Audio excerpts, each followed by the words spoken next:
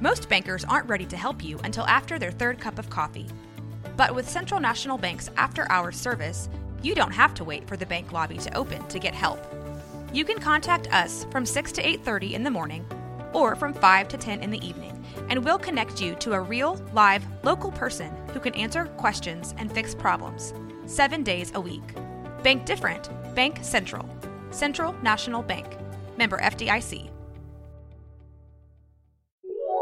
This is a Rogue Media Network podcast.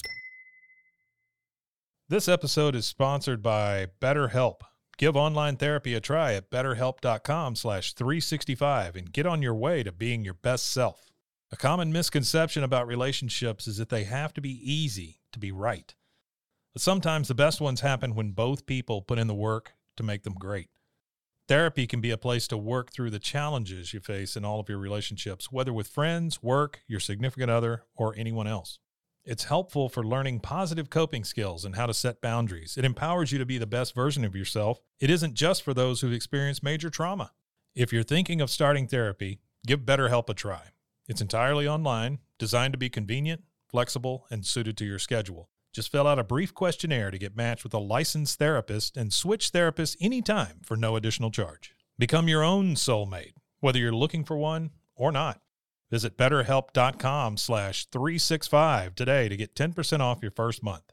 That's BetterHelp, HELP.com/365. BetterHelp.com. This is 365 Sports, powered by Sikkim365.com.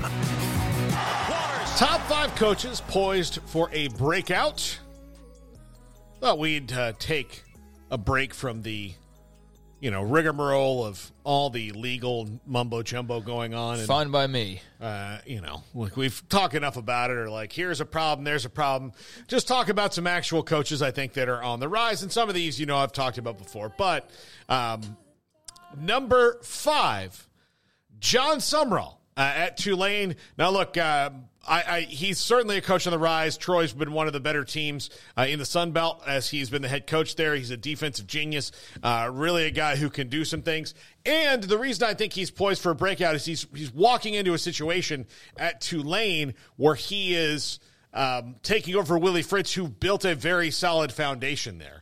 This isn't a Tulane team that's struggling and trying to find the next guy.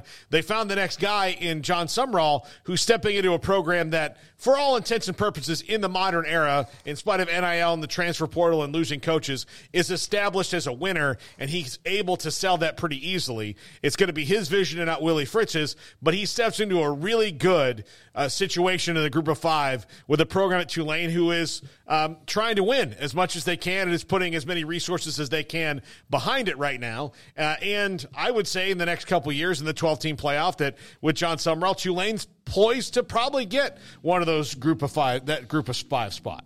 Yeah, we'll see. I mean, just how the group of 5s are treated, but they would be as strong as candidate as anybody. I mean, given that a lot of the group of 5s have been taken away. Mm-hmm. There's a bunch of them in the Big 12 now at this point that would have been on that list. But, yeah, I think Tulane's certainly a spot that you lose Willie Fritz and you're like, oh, no, who's going to follow up what a great run that he had? But I think John Sumrall is a fantastic hire, and I think if you're a Tulane fan, that you're more than pleased with what he's already done in his career and the potential that he has to come to New Orleans and further what Willie Fritz was able to do with all the noise that he made before heading to Houston. So, yeah, John Sumrall, 23-4 in his career. He's got a couple of conference championships, win streaks, big games, talented players, and just a really well-run program there at Troy. So wasn't a long stint there, but made a big impact and enough that Tulane was like, all right, here's our next guy to follow up the last guy who was pretty dadgum good. So, yeah, I think John Sumrall was a great hire and certainly a name we'll be hearing a lot more of. Number 4. Jonathan Smith at Michigan State, what he did at his alma mater, he's stepping into a place where he'll have a lot more resources and a lot less off the, at least, courtroom drama like Oregon State's going to have over the next couple of years. They're trying to figure out where they are. But I just think I love what he does. I love him as an offensive mind. I love him as a quarterback coach.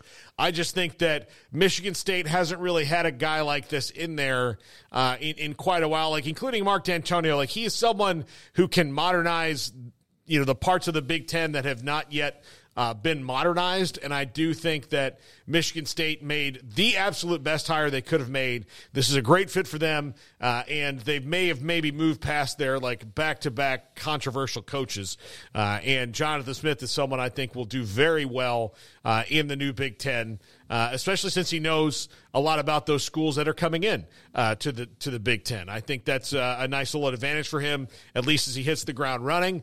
And I just think I'm not going to say the sky's the limit for Michigan State, but they're a program that's won it at pretty high levels before, and I think they can do it again with more consistency with a guy who's maybe more in tune to the modern game than they've had.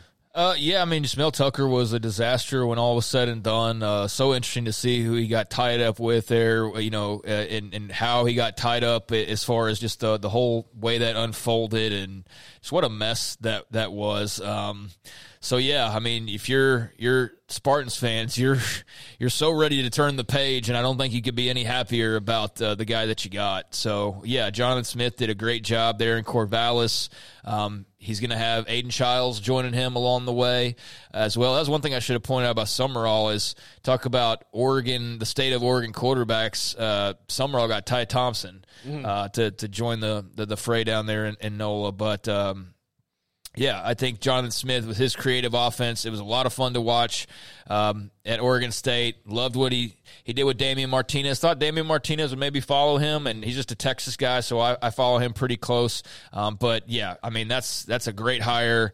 I think easy choice for him ultimately. I know Oregon State fans are bummed, and there's ties and all that, but, the platform being larger, more money, more security, bigger conference, all of that, it seemed like a pretty obvious step up for him, and so he's got quite the challenge. Michigan's better than it's been in 30 years, right? You've got other new minds like Lincoln Riley that's also entering the league, so the Big Ten itself is in for an interesting influx as far as offensive philosophies and just the new booties on the block, and so he'll be a fun addition for sure.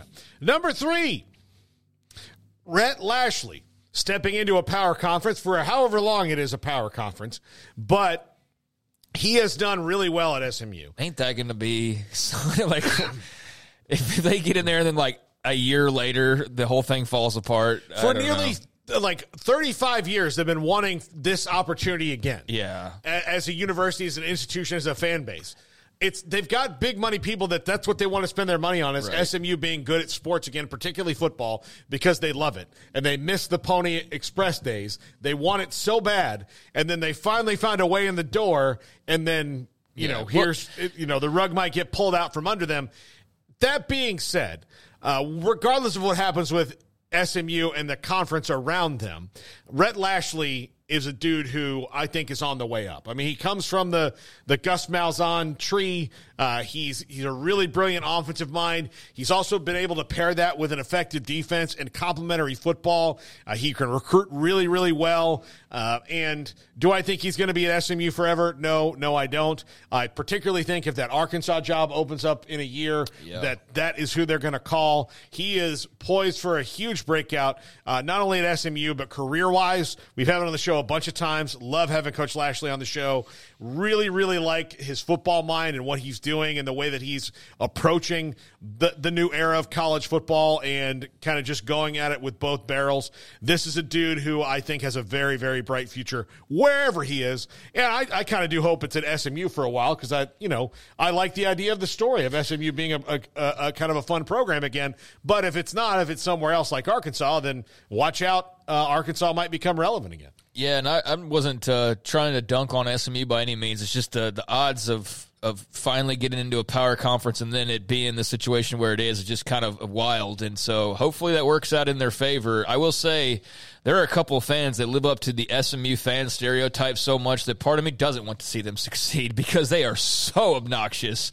But Rhett Lashley being on this show and having talked to him a few times does make me ultimately want to see them succeed for his sake and for the players on that roster and the genuine, non-obnoxious SMU fans who really just want to win again and who've been through some really tough years ever since the big blow up there in the 80s and the death penalty and everything that's followed that. So they've made their move. If you're an SMU fan, you got to be super excited, and rightfully so. And you got to be excited for a variety of reasons.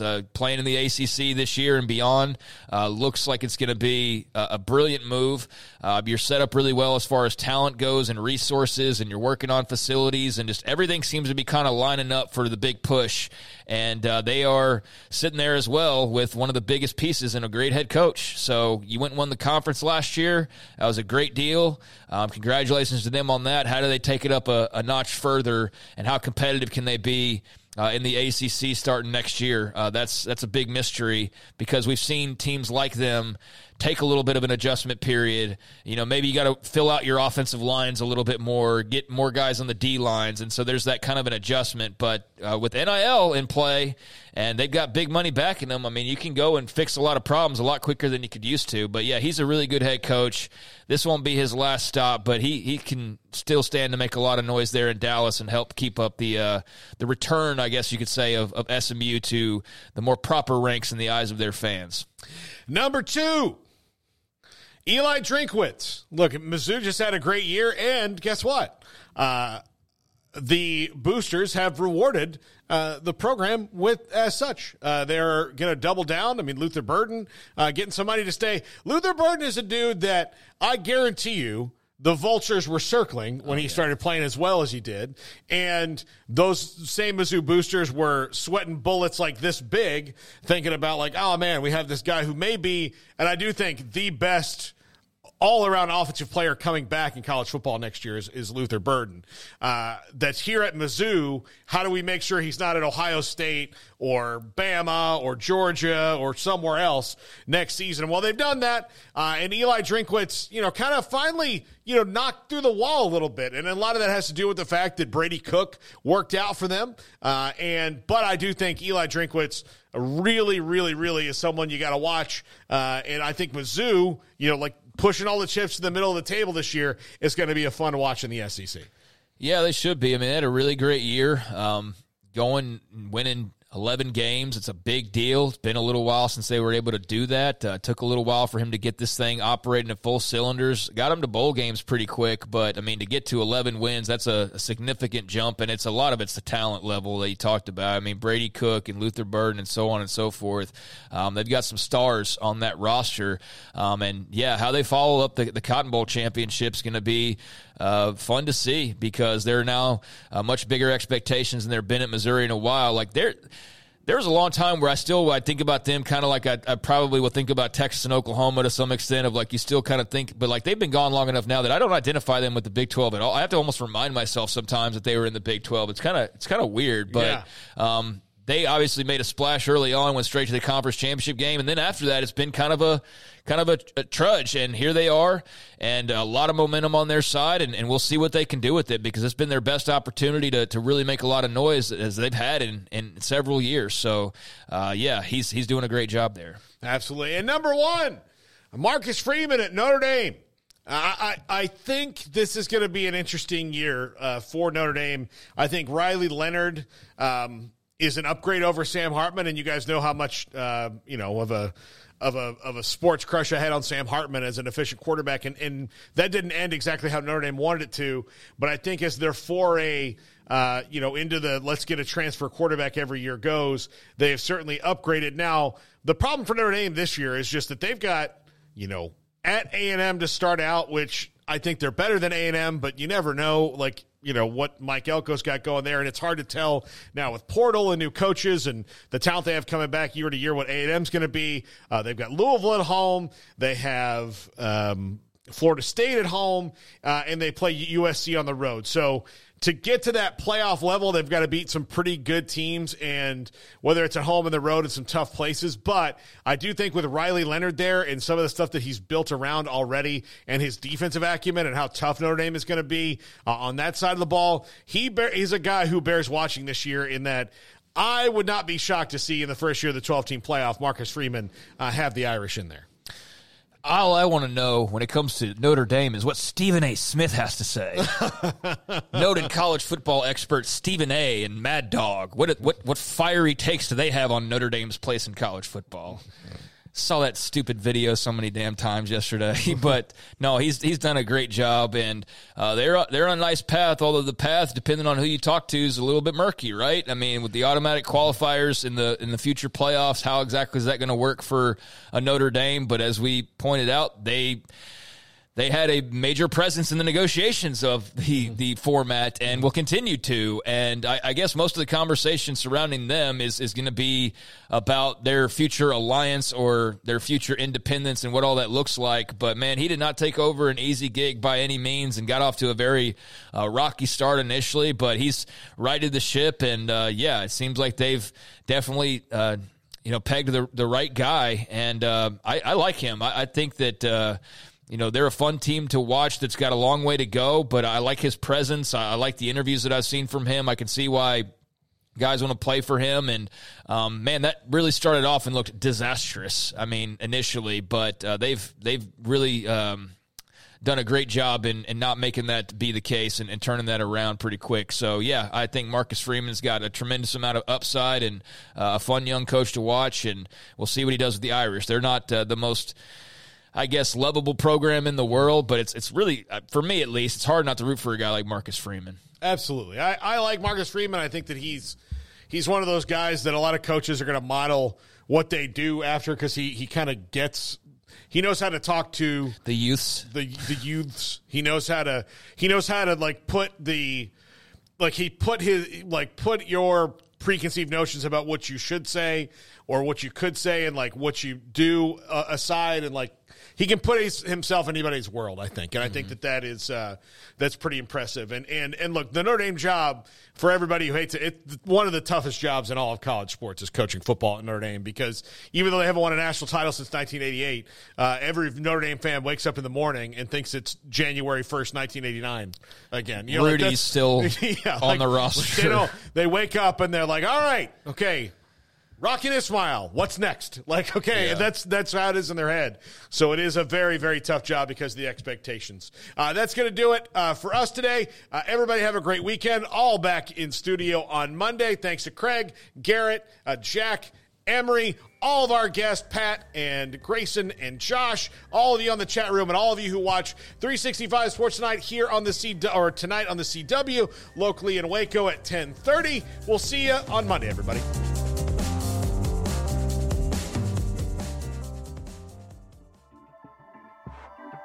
This has been a Rogue Media Network production.